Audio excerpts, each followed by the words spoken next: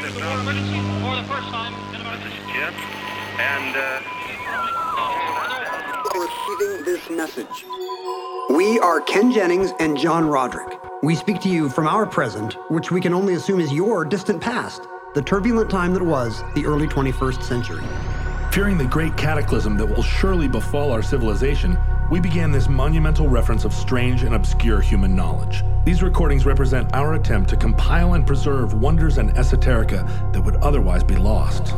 So whether you're listening from an advanced civilization or have just reinvented the technology to decrypt our transmissions, this is our legacy to you.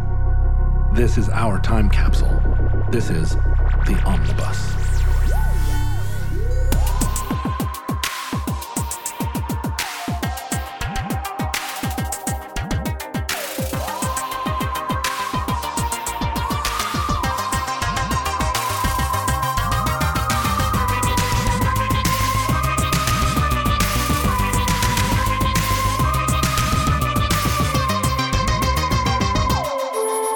You have accessed entry 176.2C0416. Certificate number 43762. Jean Calment. For the first time, you're going to listen to the voice of Mrs. Jean Calment. Bonjour, je m'appelle Jean Calment. My name is Jean Calment. Je suis né le 21 février 1865 à Arles. I was born in Arles on February the 21st in 1875. Can I know we shouldn't inquire about a woman's age, but since that's the whole subject of this entry, Yeah. Are you comfortable? Would your mom be comfortable talking about how advanced in age she is? I don't know if she would describe it that way, but my mom is in her 80s, her mid-80s, let's say. And she's very healthy. Yes. As we record, Robust. she's robust. Yeah. That's not a particularly feminine adjective. Well, you know, she's hardy. Sturdy is worse. She's farm stock, you know. Hardy's good because it makes it sound like she's eats nutritious whole grains and She does eat lifts well. it up. She exercises well. She has a positive mental attitude. The reason I thought about this is because just, you know, right outside the room where we're recording right now, she is painting your front porch. She is. And You cannot stop her. She's like a postal person. When she is on her appointed rounds, neither rain nor sleet nor dead of night. did you know that's not actually any kind of official U.S. Postal Service motto? Yeah, I did. I think we talked about it. Did we? Oh, in the mail trucks? Because you know what? It snowed here this winter. Did you get mail? I didn't get mail for like Not a for week. several days. Like no. like snow immediately stopped them. even a light dusting of snow. A light dusting of snow will not stop my mother, however. No, she kept coming to our house and being like, "Where's your mail?" Where's your mail? And I'm like, "Hey, John's mom."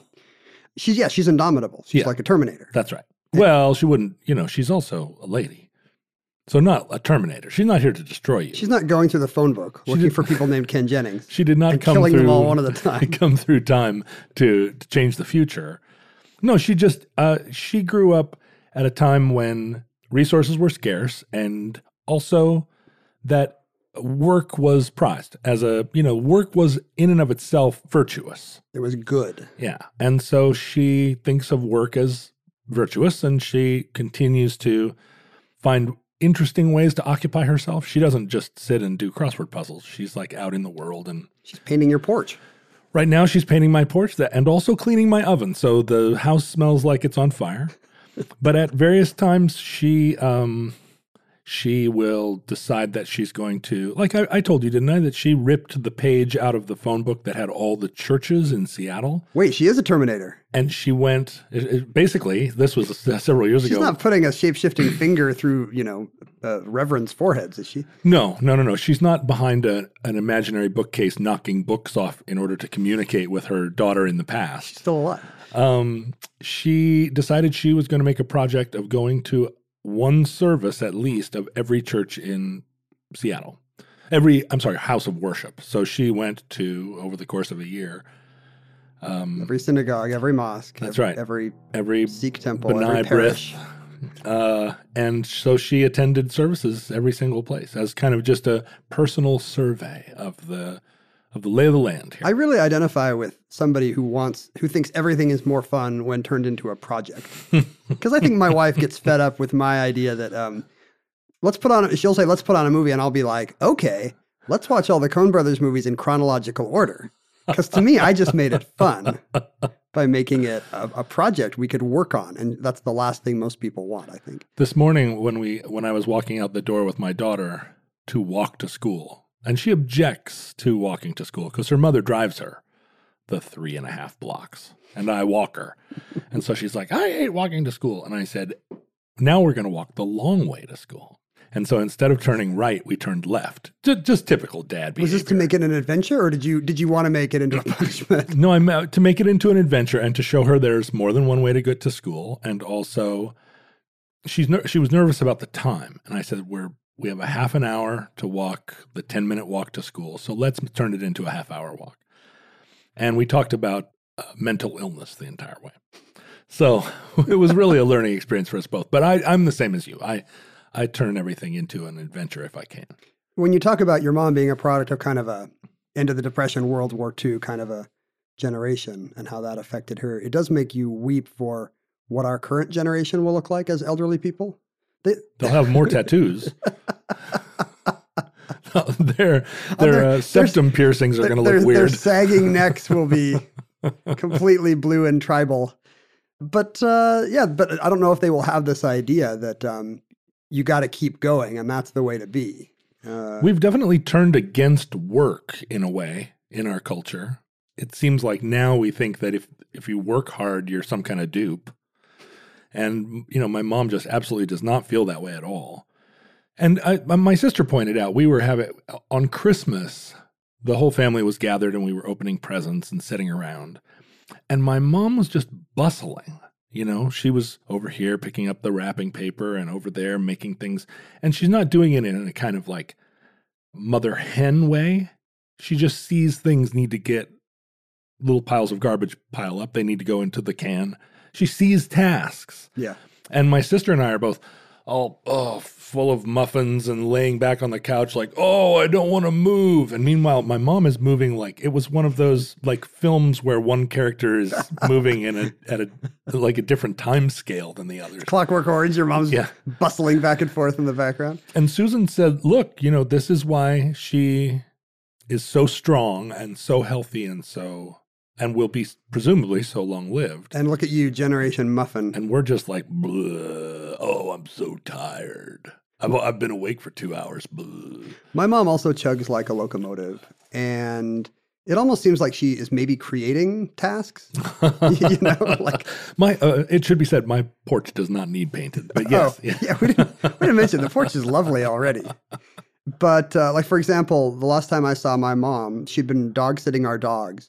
And she was going to come drop them off, and we're saying, don't come all the way over to Seattle. That's like 2 hours for you. We can meet you at the ferry terminal. We can come to you and pick up the dogs. And she had a whole set of things she had invented to make this make sense. She's like, no, I have this thing to return at IKEA. And I had to ask. I was like, hey, Mom, how much is this return at IKEA that you were driving 2 hours for? And she was like, it's $23. She had to return $23 worth of IKEA napkins or something. So we were right on her way. It totally made sense. I don't understand that. And that is true also of my mom. Like she'll go to the hardware store 4 different times in a day.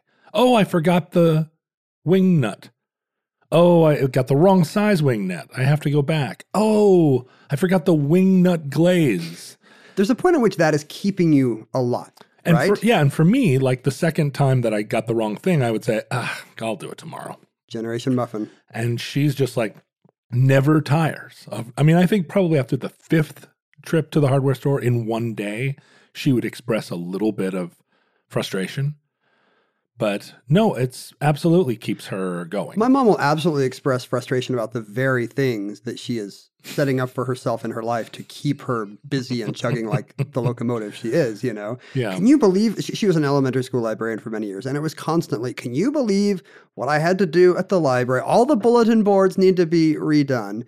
And meanwhile, the way she's talking about it, you can tell that she would have happily spent months putting up the spring into reading spring bulletin board. But can you believe how I had all this stuff today? I think there is some generational thing. Like my dad loved to martyr himself, but my mom does not martyr. She never points out the work that she's done in any form where she's asking for any acknowledgement or recognition. Like she doesn't seed the conversation with you have a mother who doesn't constantly talk about her own suffering and sacrifice? I'm afraid I don't. Can you tell me what that's like? It's really amazing. In that one regard, I'm very grateful, because my dad wouldn't have batted an eye to ask me to drive 500 miles to get the lid off of his ketchup bottle. Like as far as he was concerned, I was there as his servant and helpmeet and court jester. Why else do you have kids? Yeah. If not to have a lackey. But my mom, well, first of all, she would never, there's no jar in the world that she wouldn't find a way to get the lid off of it using some machine of her own design. And that would be the best thing for her. She would love that. But it's like giving a dog a Kong full of peanut butter. My mom is not theatrical in a funny way. Like, I kind of wish I had some Neil Simon Jewish mother or something, Yeah. And, I didn't have that. She's great. She's not a comedy figure. But I do identify with this idea that you have to have something to keep you going. There's a thing called the birthday effect that I was just thinking of today. Actually, for a sad reason. I have a friend who lost his sister today. She died. She wasn't all that old, but she died of cancer, and the day after her birthday. And I had been talking about this with him a couple of weeks ago, that there is a thing called the birthday effect, where you're statistically incredibly likely to die on your birthday or shortly after. Really? You make it there. Yeah, because you got to have a milestone. That's what keeps people alive, is the next thing. And I am very much the next thing kind of guy, and I am virtually guaranteed to die on or the day after my birthday. Like I feel like it's so set that I can start contacting funeral homes now and let them know I'm going to need an opening every year at the end of May.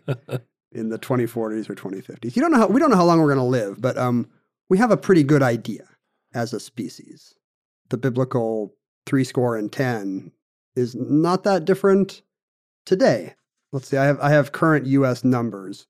The average American man today lives to be 76.1 years old. Huh. It's exactly 5 years more for women, 81.1. So 80 for women, 15 for men. What do you think about the difference? Well, they say that unmarried men have much shorter lives than married men because of the suicide bombs that they end up making on themselves. Well, but nobody like my uncle, right? He never learned where the silverware drawer was in his house, because he was a member of that generation. You're just saying they're hapless. Yeah, they're hapless. They're all extreme. They do not have a single hap. Their wives die or divorce them, and they just wander off into the desert. And I think the statistic is like slightly opposite for women, that single women live a little slightly longer. We are dragging them down with our haplessness. Think how much you would be accomplishing if you weren't constantly telling me where the spatula goes. But I think in men, one of the things that's maybe least addressed in our culture is the incredible suicide rates of middle-aged men who have arrived at a point in their life where their kids no longer need them, and their wives maybe never needed them, and their job no longer really needs them. And they suddenly have to realize that. They're just like, oh, I have no purpose. And it's right about middle age, 50-year-old. There used to be an apparatus for that. You'd have fraternal organizations, or your church. Right. All these middle-aged men would be put to work at the exact time they weren't a father and starting to not be even an office guy anymore. Yeah. You suddenly have the pancake breakfast to plan. Right. The VFW hall to go, you'd be a scout leader or something. And those things have all been killed by, I don't know what, self-absorption, I assume. Yeah. Well, we don't do as many group things, right? Culturally. Yeah. So not just self-absorption, but yeah. There aren't as many. Like I'd rather just do nothing today than. There are no 4th of July parades anymore that we need to make, floats on the back of our snowmobile trailer. It is cool that you still just dress up as Uncle Sam and put on a pair of stilts and walk up and down your neighborhood once a year. But, I do. It's the one time a year that my beard doesn't drag in the mud. But the Oddly, these U.S. numbers have gone down now 2 years in a row. Really? For the first time since the early 60s. And I guess if you want a pretty good symbol of kind of the end of America as empire, that might be it. Most of the increase apparently is coming in the category which is called, I think, unintentional injury. So not suicide you were mentioning, but unintentional injury. And those have been sharply on the rise. And until recently, the declines in heart disease and cancer would offset those losses. But now, possibly for lifestyle reasons or possibly for maybe just hitting some medical walls, heart disease and cancer numbers are not dropping anymore, and yet unintentional injury is still going up. What is unintentional injury? How many of these guys are actually just falling off the roof of their barn? So that's what you're picturing, is somebody falling off a ladder. But sadly, no, unintentional injury also includes drug overdose. Oh. So what you're seeing is opioid numbers. Bummer. Yeah. It was funny when it was a guy falling off a barn, and then I kind of had to bring down the room. There's nothing funnier than a guy falling off a barn. And there's nothing less funny than fentanyl. But and there are a few countries that have higher numbers than ours. I think right now maybe the Netherlands is the highest in longest the world. lived. The longest. Do you say lived? Yes. So I've come around to saying longest lived. Whoa. But have we talked about this on the Omnibus? No, I don't think so. And I felt very confident that I was saying it right because live. You have that kind of confidence, yes. Because I am like that 100% of the time. It's amazing being a white male. You get a lot of tweets reinforcing that you are smart. No. Social media is for people telling you you're dumb. Longest lived seems like something you would say about as part of a component of animal husbandry. Well, it's the same thing, right? If you're talking about how long a potato bug lives and how long your mom's going to live, it's biologically it's the same thing. I suppose, unless you potato bug's not painting your porch. Unless you don't believe in like human specialness, the transcendental nature of the soul, but not for potato bugs because you're such a chauvinist. I think the idea, when I heard somebody say longest lived, I looked it up and I saw, oh yeah, I guess the argument is that in that sense, lived means having a life, right. To possess a life. And whereas lived would be, a more colloquial usage. But now that I think about it, it's essentially the same thing. I'm a kind of a country homespun fella. Ken, I'm just a simple, just sits here. Delaware farmer. Are you running for president, John? I'm just whittling on this little old stick that I found. So the numbers are going down, but it does create a lot of discussion about what the maximum is. Why we age at all, for example. The gap between men and women, by the way, is interesting because it's taken into account in the general population. For every 100 women that are born, 105 male babies are born. Right. Which appears to be nature's way of saying, yeah, we know you guys are all dying 5 years earlier. We need to keep the balance. Well, but I always assume that those numbers are built around male violence, which takes a whole 20% of young men out of the game at a pretty early age. Violence, stupid stunts, war. That is a stupid stunt. War is one of the stupider stunts. War is just like playing on a railroad track, but like you do it for a whole country, I guess. But boys between the ages of 15 and 35 are, you're going to lose a big slot of them to car accidents, drug overdoses, gunfights, and like axe throwing bars. The age gap in life expectancy for men and women varies substantially from culture to culture. So we do know that, it's a lot of social stuff. I think in Russia, it's as high as like a 10 or 14 year difference. Sure. Hard to speculate on why that would be. I can't imagine. Whereas I guess in places like India and Bangladesh, where the things that kill you are more equally distributed, because it's dysentery or whatever. Right. It's more like cobras and dysentery. It's more like a 0.1 year difference. But still, it's always women longer. There also it has to be, I guess, accounted for that there's a lot of like infanticide of female babies in certain parts of the world. Yeah, less some so cultures than others. where male babies are prized. I think because I think I've seen statistics where the 100 and what would it be that the 105 to 100. That the birth rates are measurably different in certain cultures where lady babies are being put into bastics and sent down rivers. People want a son to continue the lineage or whatever. There seem to be some physiological reasons why, even absent all these social factors like men being dodos. Although, you could say that could be a hormonal thing too. Women have estrogen, which actually helps fight heart disease. Men have testosterone, which leads to violence and risk-taking. And colon cancer. Yes. But there's also things like, But also, men are dodos. They're built to die.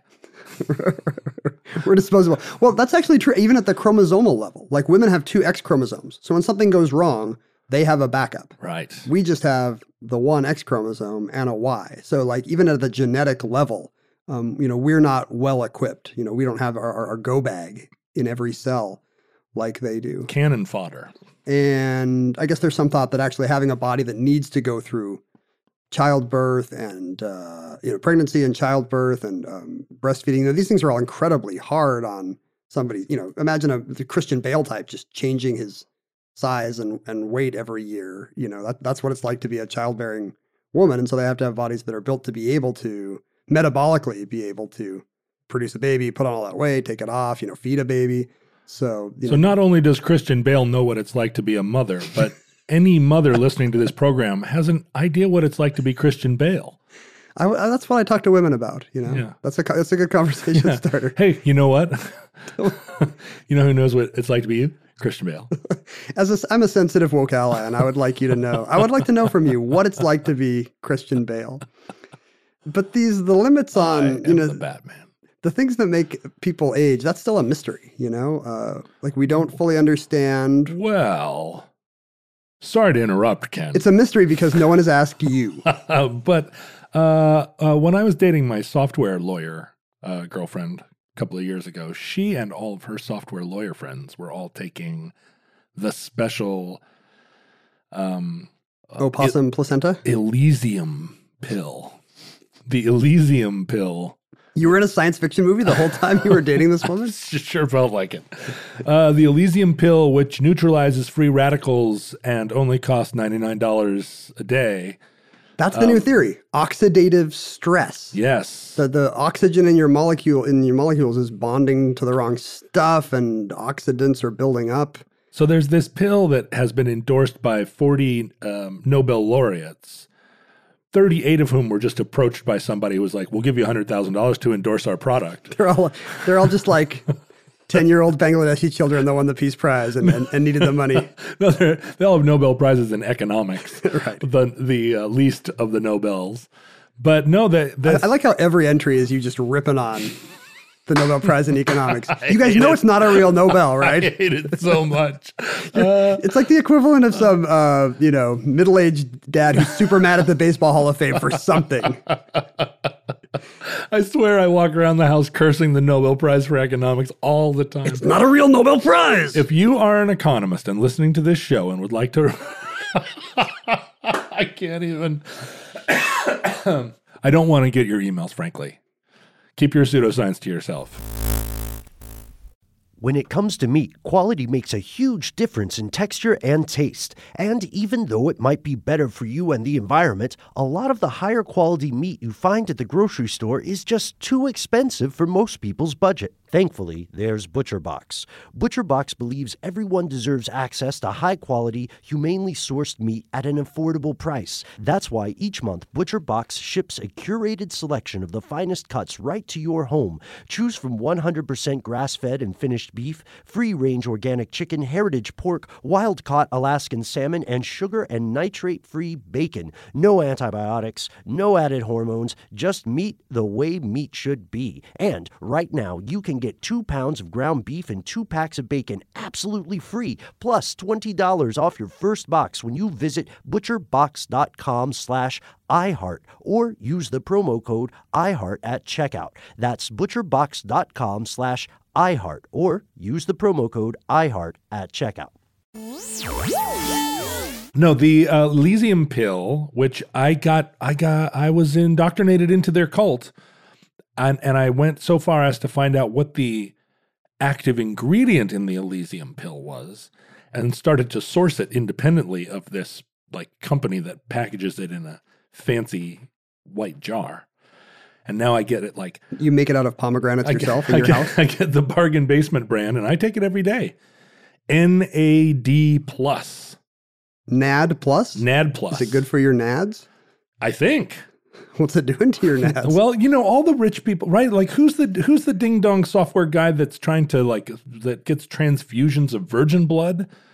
Do you know what I'm talking about? Oh no, I don't. He is Peter Thiel. Oh really? That does not surprise me at all. Peter Thiel actually gets blood transfusions. And because he's a libertarian, he probably just murders the virgins himself. Or, he goes into some place and he's like, the offer now, the daily rate for your blood is $4 a pint. Line up, free willers. But yeah, he's trying to avert aging by giving himself a version of this placental blood that you're talking about, just by getting the transfusions. Won't it be great for society when certain people can afford to live forever and certain ones can't? Well, that's the thing. It'll be all the right people, I bet. So NAD plus is called nicotinamide adenine dinucleotide. And it's some kind of enzyme that's in all of our cells, but it gets turned off or, it gets bombarded, and it helps in the healthy duplication of cells. And if you take this special stuff, NAD plus, this is a very popular theory right now. That it will bounce all the bad. That if you sun can rays. control the free radicals in your body, then you can just essentially live forever. But there's no actual medical consensus. For a long time, it was telomere shortening. We were all obsessed with the fact that all our chromosomes have these little kind of junk strands at the end called telomeres, and as the more time a cell reproduced, the shorter and shorter those got. The problem is it's not clear whether that's a cause of eventually cells aging and not being able to reproduce as delightfully as they used to, or whether that's just an implication of aging. That's a consequence of it. Yeah, in my research, I have found the same thing, very inconclusive results as, whether or not this medicine that I'm taking is doing anything. But, that's true of so much. The results are so inconclusive. You really, if you believe it's working, that's what's important. So you really shouldn't follow if you're ever taking any kind of dodgy thing, don't look it up, for the love of God. The more information you get, you'll just mess up the placebo effect. There's so many people who want me to meditate, and I keep feeling like, isn't that just the same as taking NAD plus? But it turns out, no, meditating really works. Well, you could save a lot of money. It's free, unlike the NAD plus, unless you do TM and you have to pay some guy $15,000 for your mantra. Is it free though? I feel like, the cost of meditating, it's an opportunity cost. What, like the mat? I could be like watching TV or whatever. I mean, there is a cost to it. Maybe it makes money then. You can cancel one of your streaming video subscriptions if you meditate more. We don't know why we age. And it's funny because it's not, it's really been, our whole civilization is shaped around the idea that we will all die in somewhat under a century. That's all our expectations, all our assumptions, how all of our institutions work.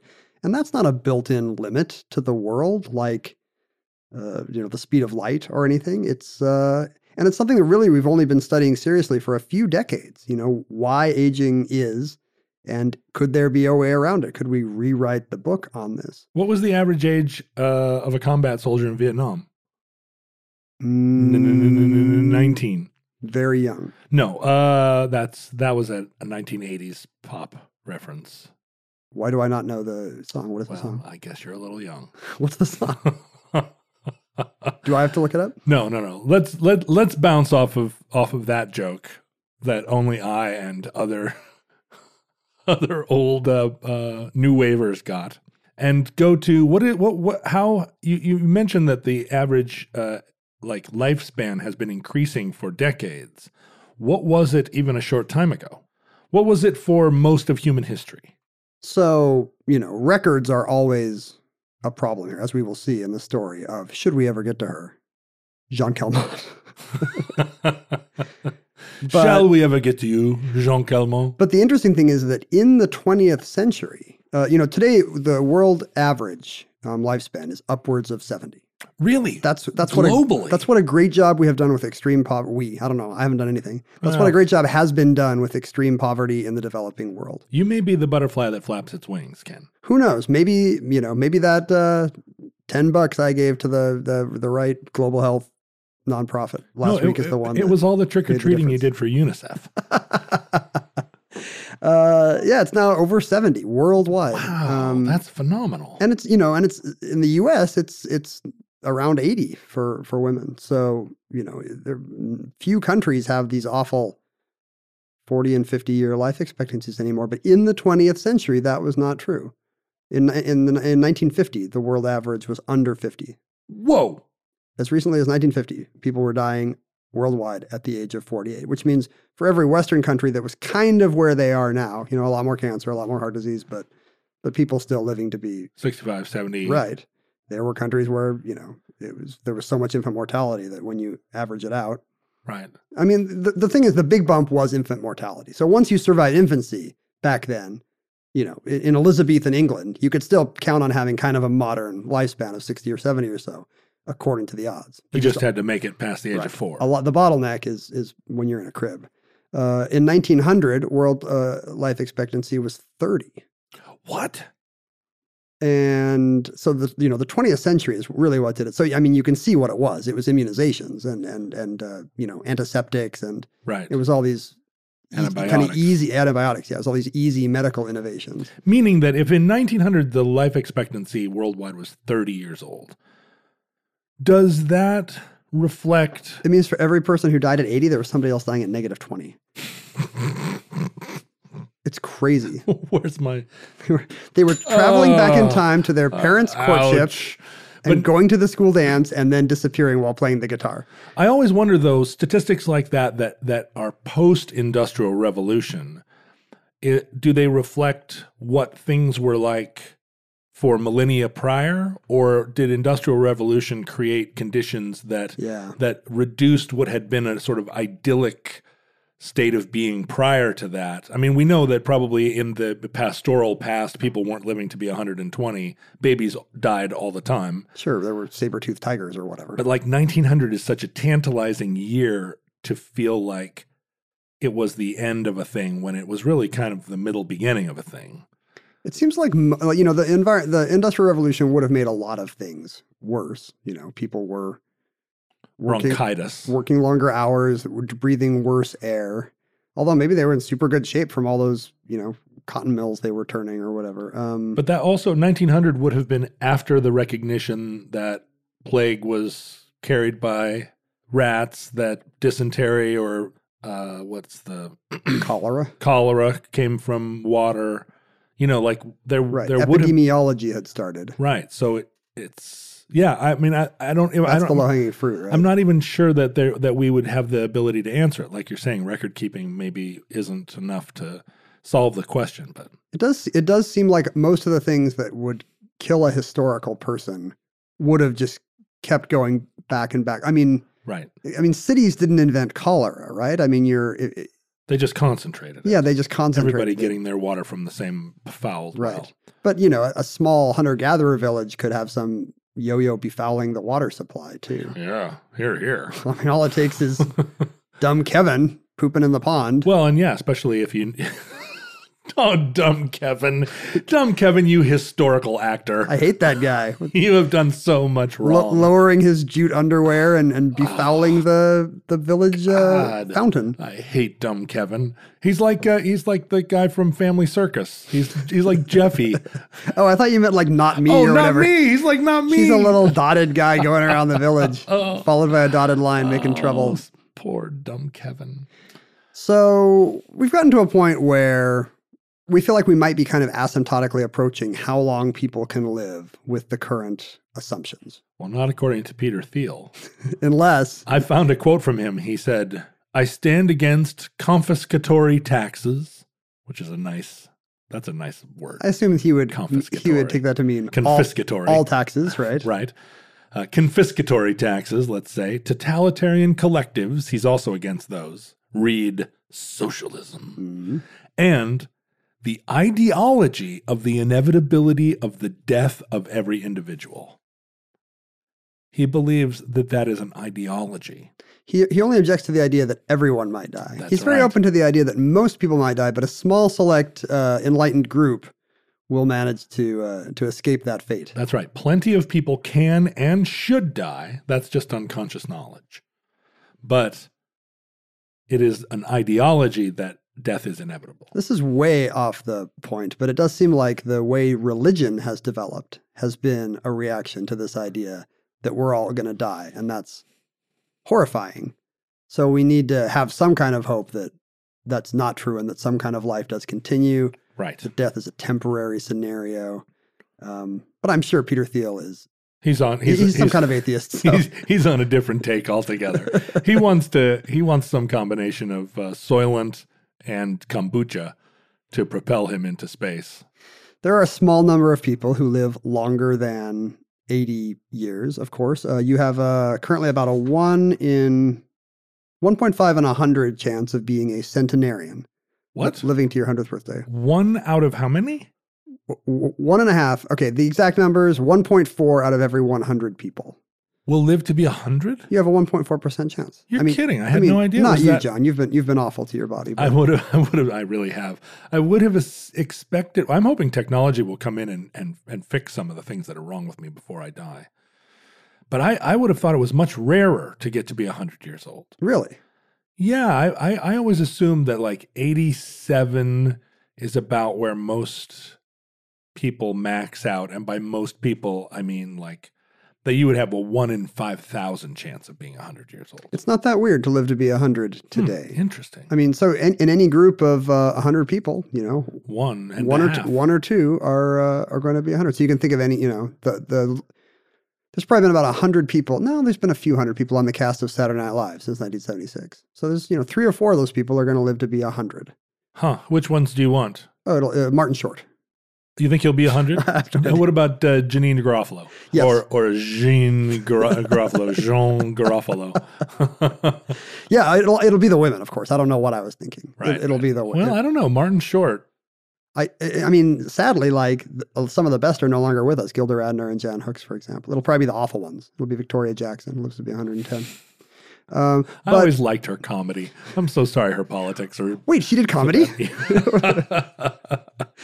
I guess not her stand-up, but I liked her on the show. Like doing the splits on Dennis Miller's desk. That's not unlike comedy. People laughed, I guess. I wasn't really watching the show that much then, but I remember laughing at Victoria Jackson. And of course, so do they still do the thing, by the way, where if you turn 100, the weatherman on the Today Show says your name? I don't know, but if it's 1 in every 100 people, probably not. It would take up the whole show. Yeah, the whole show would just be Al Roker being like, and so this Elaine Marlingale of Ann Arbor, Michigan. In 1990, let's say, what were your chances of living to be 100?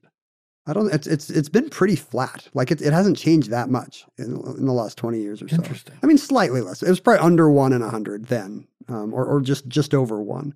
Whereas now it's fully 14 people out of every 1,000. And then we introduced the concept of quality of life. Quality of life past the age of 100 is now going to be, I mean, maybe 1 in 100 people, but how many of those people are mobile, independent, healthy, active?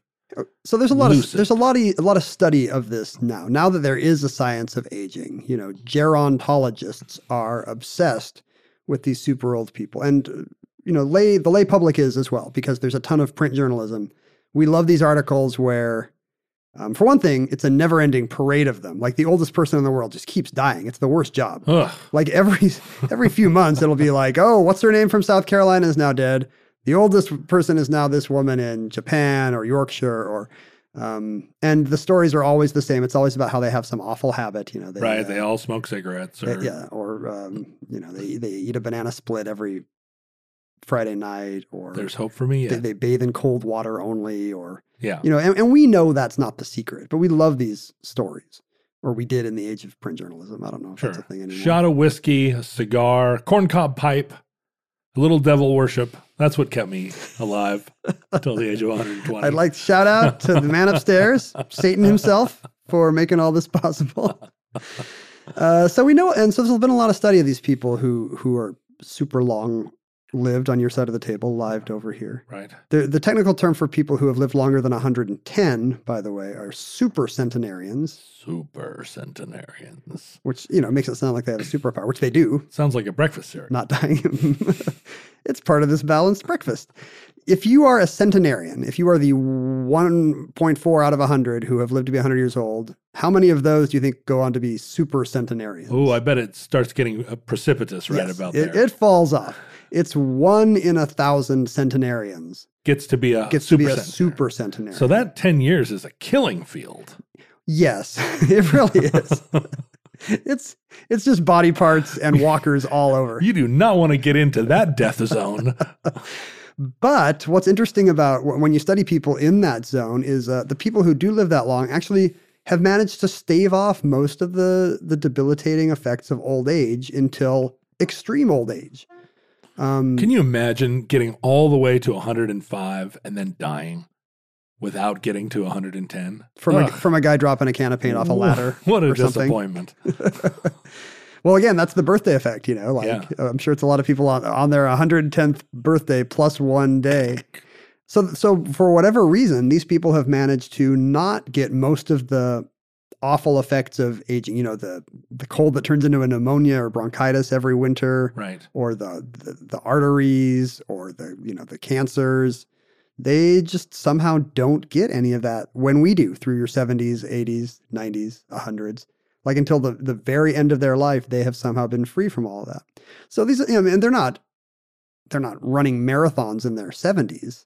They're elderly people, but they essentially get some of them 50 or 60 years of being a healthy elderly person. Wow. They get really good at it. It becomes the new steady state of their life. They're an old person longer than they were a young person. Well, they should be careful when they go to cocktail parties to not eat the salmon mousse. Is that another 80s new wave song? I'm afraid so. Not a new wave. It's not, well, I love that never Squeeze mind. song about the salmon about fatal salmon mousse. I think it's okay if you explain that reference. I'm afraid that is a Monty Python reference. Oh, okay. When death comes to the cocktail party. I know this. And they're like, what the heck? Why are we dead? And he points his bony finger at the salmon mousse. I'm not a nerd. I'm a cool dude. Who just happens to know that one Monty Python sketch, but no other. I was at a rock party and everybody was drugged and having sex, and it happened to be on the TV, and I happened to watch that little bit of it. Is this like that story do you know the story where Prince wants Questlove to come DJ a party after a Roots show, and Questlove shows up and Prince keeps telling him to turn it down so he can watch Finding Nemo? You should look up the story. I was at the cool party and for some reason Finding Nemo was on. Anyway, so at long last, I want this episode to be as long as life is for someone like Jean Calment. That brings us to Jean Calment, who was born on February 21st, 1875 in Provence, the town of Arles in France, and who died in that same town on August 4th of 1997. So she was so old that she hung out with Vincent van Gogh when he came to Arles and had his artistic breakthrough there and painted sunflowers and hung out with Gauguin and cut off his ear. She was living down the street going through puberty and her teenage years. And she lived long enough that in her old age, she recorded a rap album. Sure. As you do in your 120s. I mean, it should be noted that in 1875, the U.S. president was Ulysses S. Grant. That is correct. She did not know him. No. But it was the same year that Bizet wrote Carmen, that Tolstoy wrote Anna Karenina. She's older than the telephone.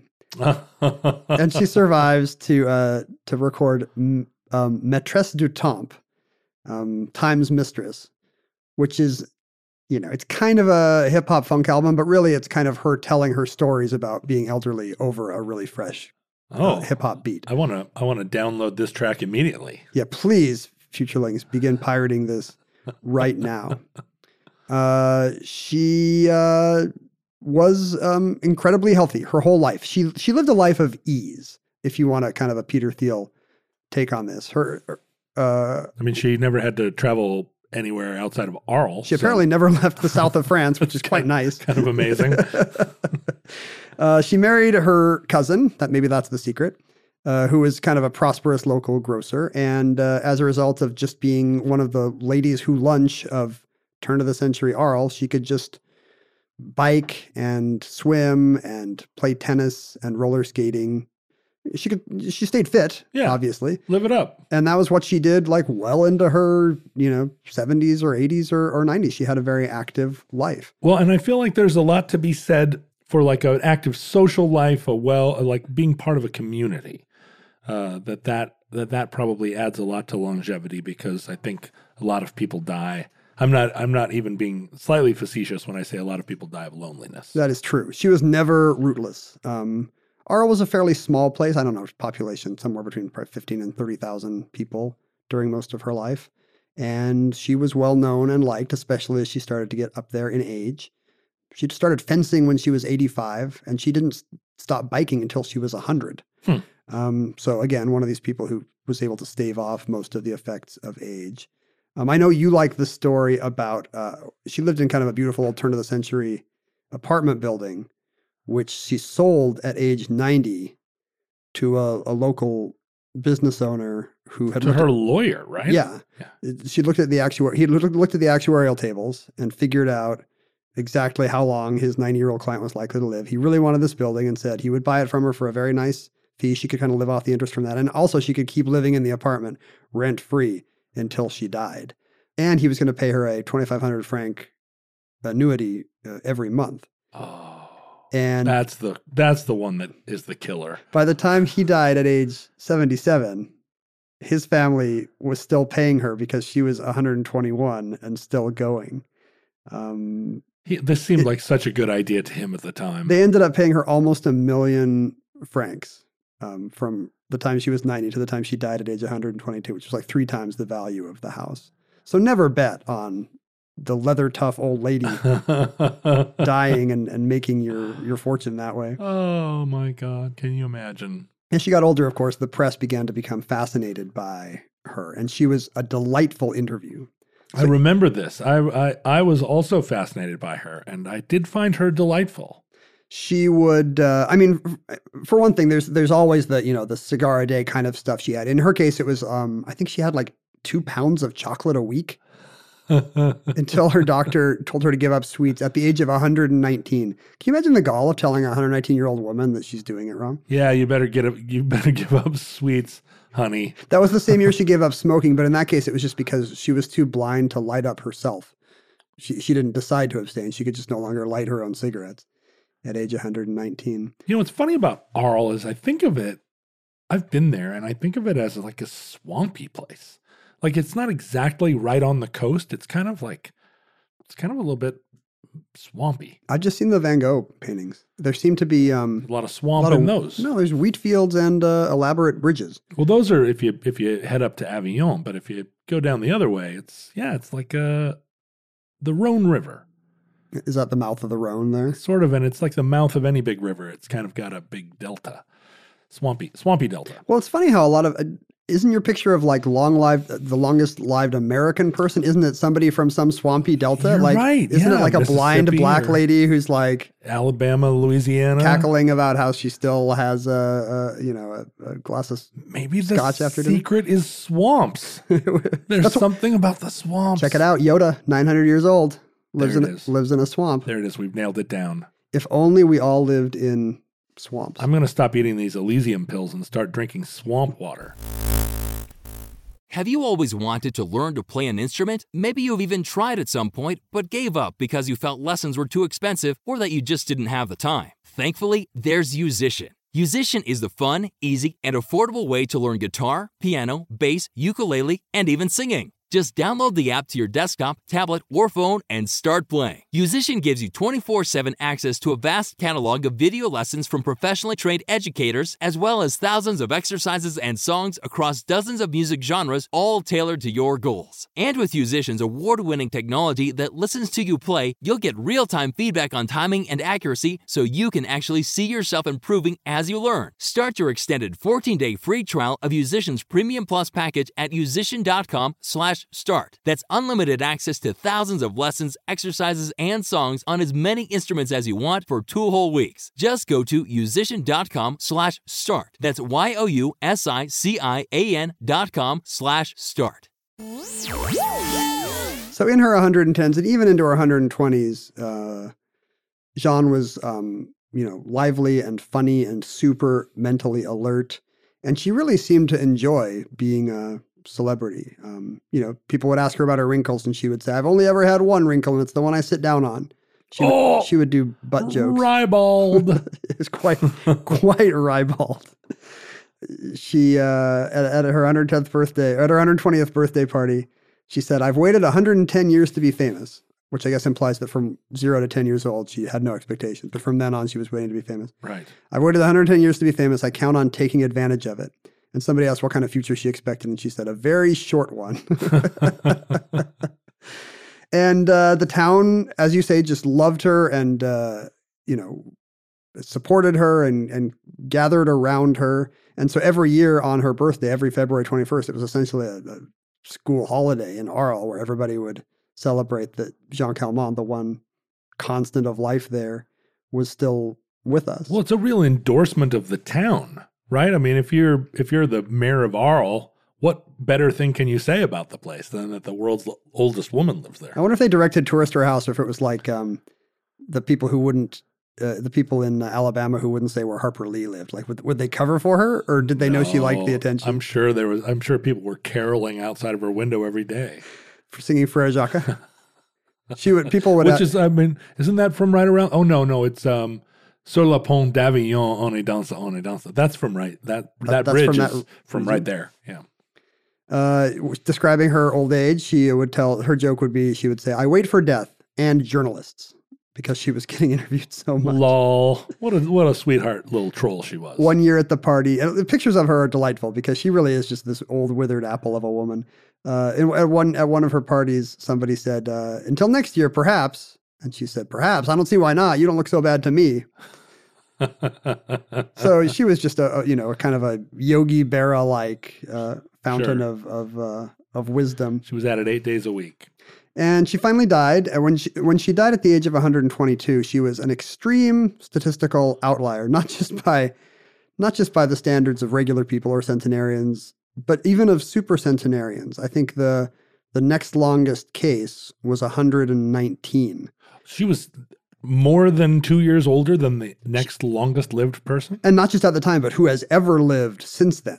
Nobody has come closer than 119, which has been attested. I mean, it's tricky because, again, we don't have records for all these people. But her life was incredibly well documented. There were, 14 separate census records.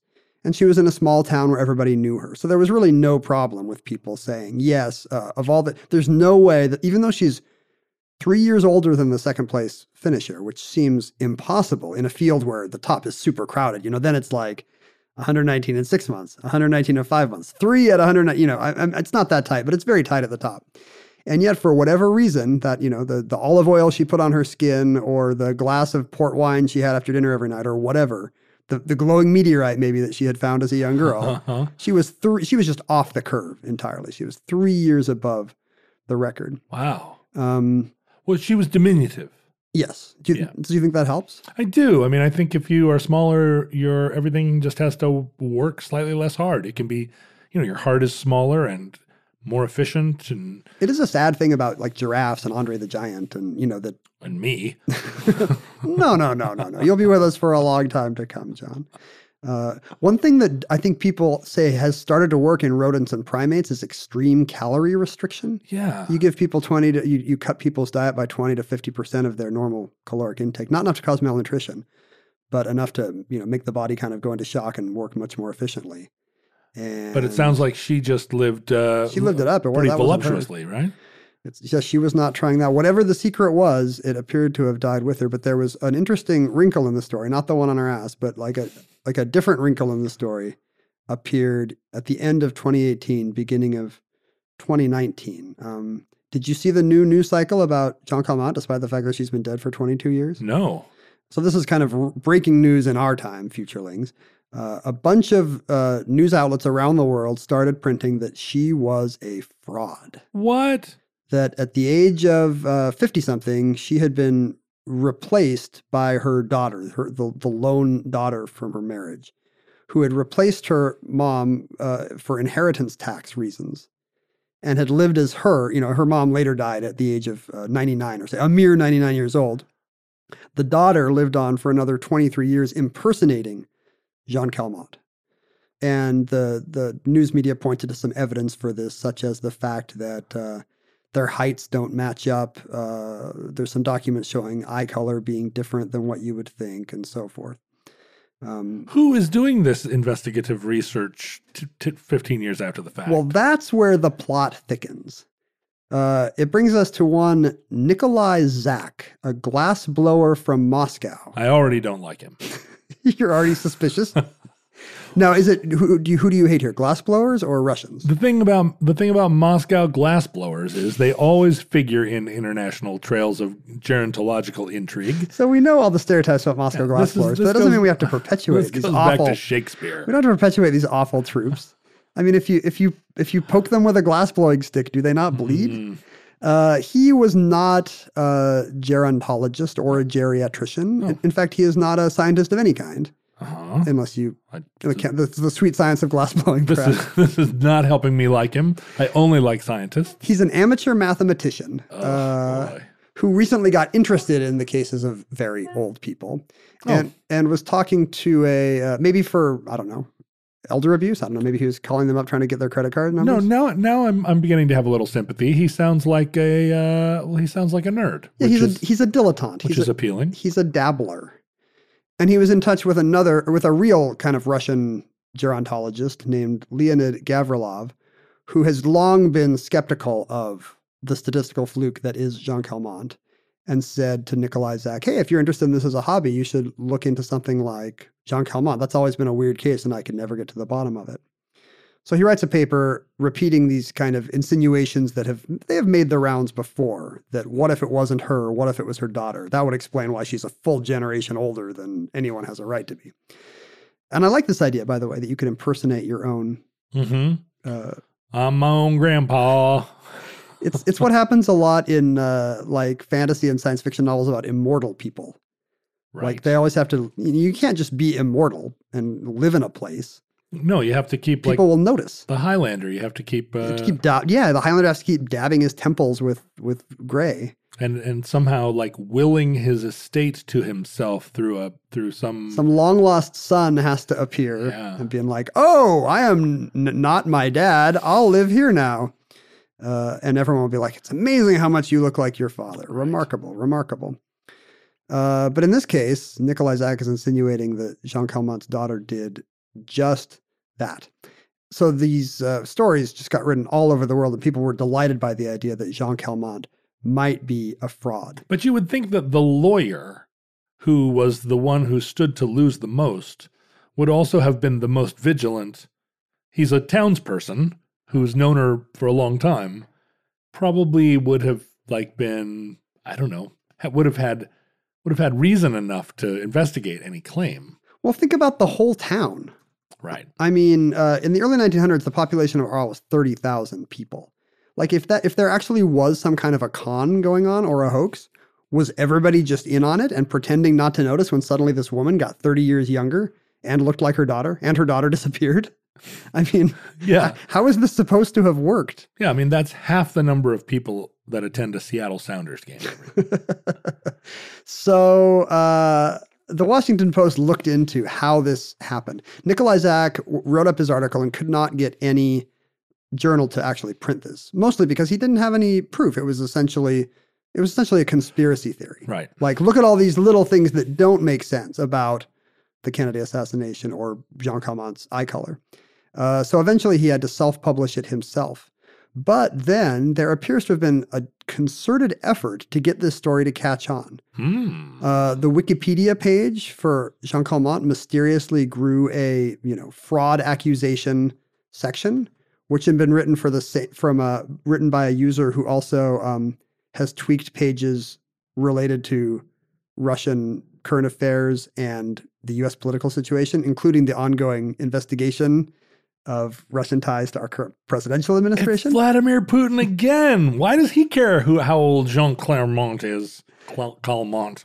That's the interesting question. If there is a Russian conspiracy, why? And yet there's a weird pattern of stuff going on from the Russian bot internet. There's a website called the 110 Club about supercentenarians, And like suddenly there was a flurry of new baby accounts popping up just to discredit Jean Calment. And they are so inscrutable, these Russian bots. These Slavic bots.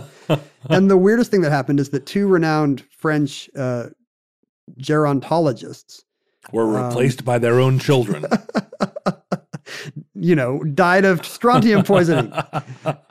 No, they got a kind of a cryptic message in broken English from a Russian doctor that said, "Colleagues, take action. Take evidence for verification. Otherwise, there will be many people who will want to participate in the show." And went on to say, do not write about the war, kind of veiled threats. Do not write about the war between Russia and the West. Concerning the behavior of one of the participants of the show, I'm not doing this in my funny Russian accent. You should be doing it in the Russian accent to make it more funny. And drop the indefinite articles. Them squirrel. Complaint was written to NIA. NIA is some kind of National Institute of Aging that investigates these claims. Last week, I wrote a request to SKRF, which is the Russian investigative. It's like the Russian FBI, basically. Next week, there will be appeal to FBI. Ugh. So this guy's making threats to law enforcement if... But he is talking only to these other scientists and not to FBI directly. So the question becomes, why is there some Russian plan afoot to discredit poor Jean Calment? The Russian bots are on 4chan all day trying to convince the anonymous kids that their penises are too small. Maybe this is just part of an incredible plot to destabilize the West. So what's your hypothesis? They just have a lot of free time, and so this is like if you've got a hammer, everything looks like a nail. Like once you've got coordinated disinformation campaigns, you just do that all day on whatever you're surfing online. I mean, it appears that they do not care what the results are. That all they want is to make the West confused, to doubt authority, to question the truth of things. So it's easy to see why it would be in their interest to have a videotape of, say, a super powerful U.S. public official asking Russian prostitutes to pee on him. You can see how that would destabilize the West. Right. But questioning the thing is old age records of a French woman who had been dead for 23 years? What's amazing about this campaign is that, like everything on the internet, it costs them nothing or relatively nothing. Right. So the idea that this would be such a small, insignificant little corner of the world to try and stir things up. They could have been 200 other things they were doing that day as well, and this is just the one that the Post noticed. The one that just seems like, huh? But yeah, I mean, if they're calling and saying like, oh, all dachshunds are bad dogs, and they're making a big fuss about it, what is the point? I mean, the point is just to make people lose trust in our heartwarming stories, right? And their institutions like the Guinness Book of World Records, right? And just feel like, oh, well, if that old lady was faking, then everything's fake. When the Post interviewed Nikolai Zak, he actually did explicitly make this point. He's like, yeah, other researchers don't want you to know this because it's all going to be a house of cards. If Jean Calment was the gold standard, and I'm right, then this whole industry is just fake. And so the whole industry of old people. It's like these climate change deniers who are like, of course, these climate scientists are telling you this because it's to prop up their own house of cards. Right. Yeah. So they don't want you to believe big supercentenarian here. I mean, the genius of the Russian bot industry is that it's an anti-globalist idea, right? They don't imagine that we're all living together and trying to improve the world collectively. It's a zero-sum game. Yeah, it's like if we descend into like revolution and fire, Russia only benefits and they don't care how. It's like a diabolical, short-sighted, and kind of monomaniacal idea of the world and of history. Some of the gerontologists quoted in the Post do offer theories as to why the Russians might have picked this particular story. I'm dying to hear them. For one, there have long been impossible to verify legends in kind of Slavic culture of very long-lived people from that part of the world that have not been able to be verified. For example, there's like part of Abkhazia where everyone says that people routinely live to be 160 years old. But, a big gerontology has not been able to verify any of this with christening records or whatever. Because when they die, they're carried off by giants. Right. No, I think they're put on a high mountain and giant condors come down and, Right. and carry them off. It's sky burial. So it's impossible to verify. So there is this idea that, we have the real old people and the West is not accepting us. And then you have the problem that Russian life expectancy is really not kicking too much butt. Right.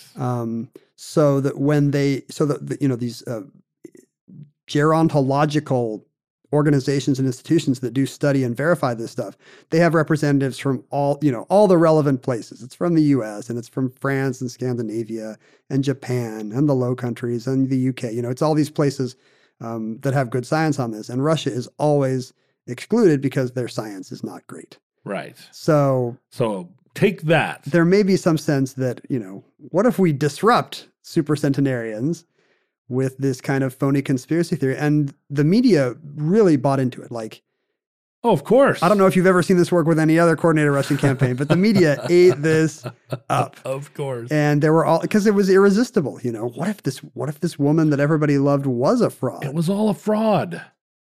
The earth is flat. It's essentially the earth is flat kind of stuff. When they interview Zach, he just says, here are a few things that don't. What if why is the flag on the moon not dangling or whatever? You can see the shadow. He's got his few data points that he thinks do not make sense. And he doesn't come off as super articulate in the post interview. Scientists are not like researchers, but like dishonest people. Yeah. Moose and squirrel, bad.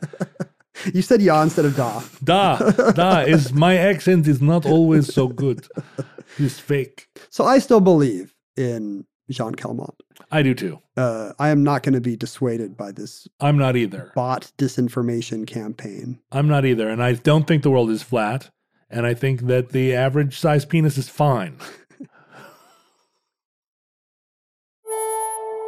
And that concludes Jean Calment.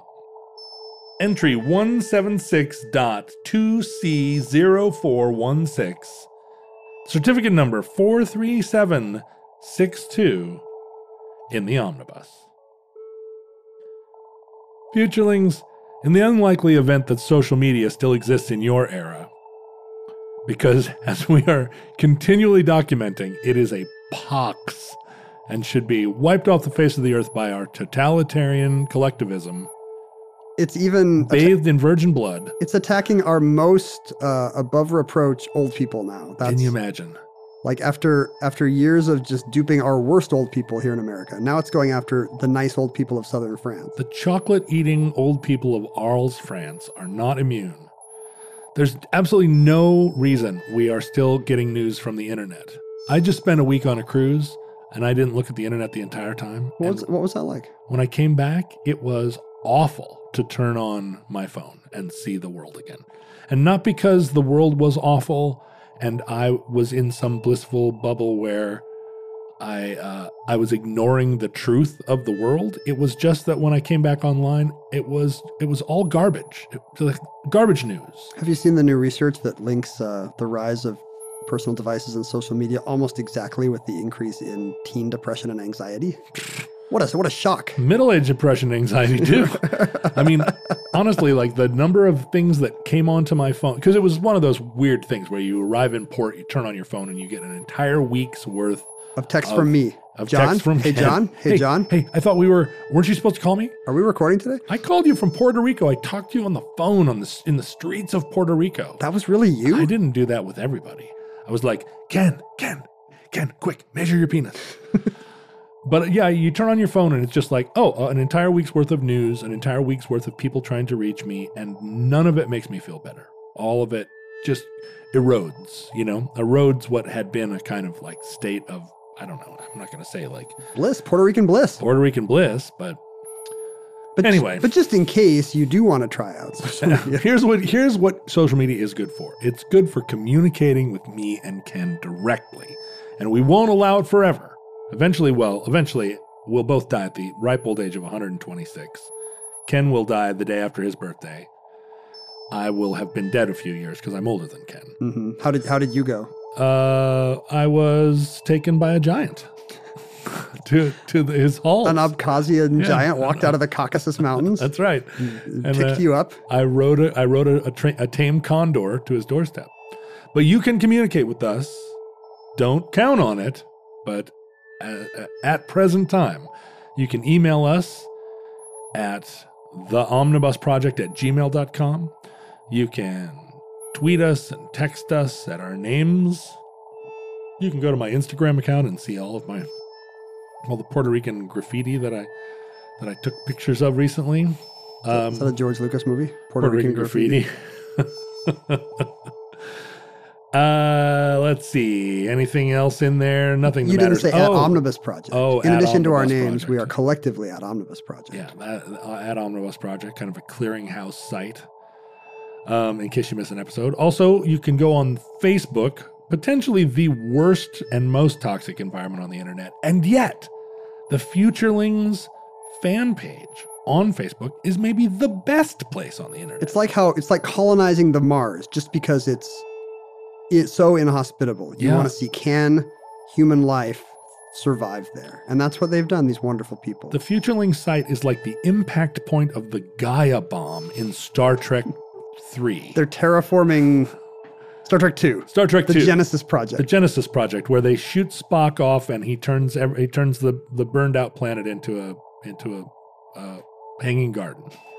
So Spock's coffin was involved in some way, right? Wasn't it? It's already been terraformed. Oh. But when they shoot his coffin, that's what brings him back to life. He doesn't terraform it with the algae in his pointed ears or anything. Oh, his deadness goes down and then is itself terraformed? That's how he comes back to life. Because he had radiation poisoning or something. Yeah, you'd think but here's the thing. Dr. Marcus used protomatter in the Matrix. Oh. So that's what happens when you use protomatter in the Matrix. But he was inside and he was like, Jim, I will fight no more forever. I'm going to die unless there's a plot device in the third movie.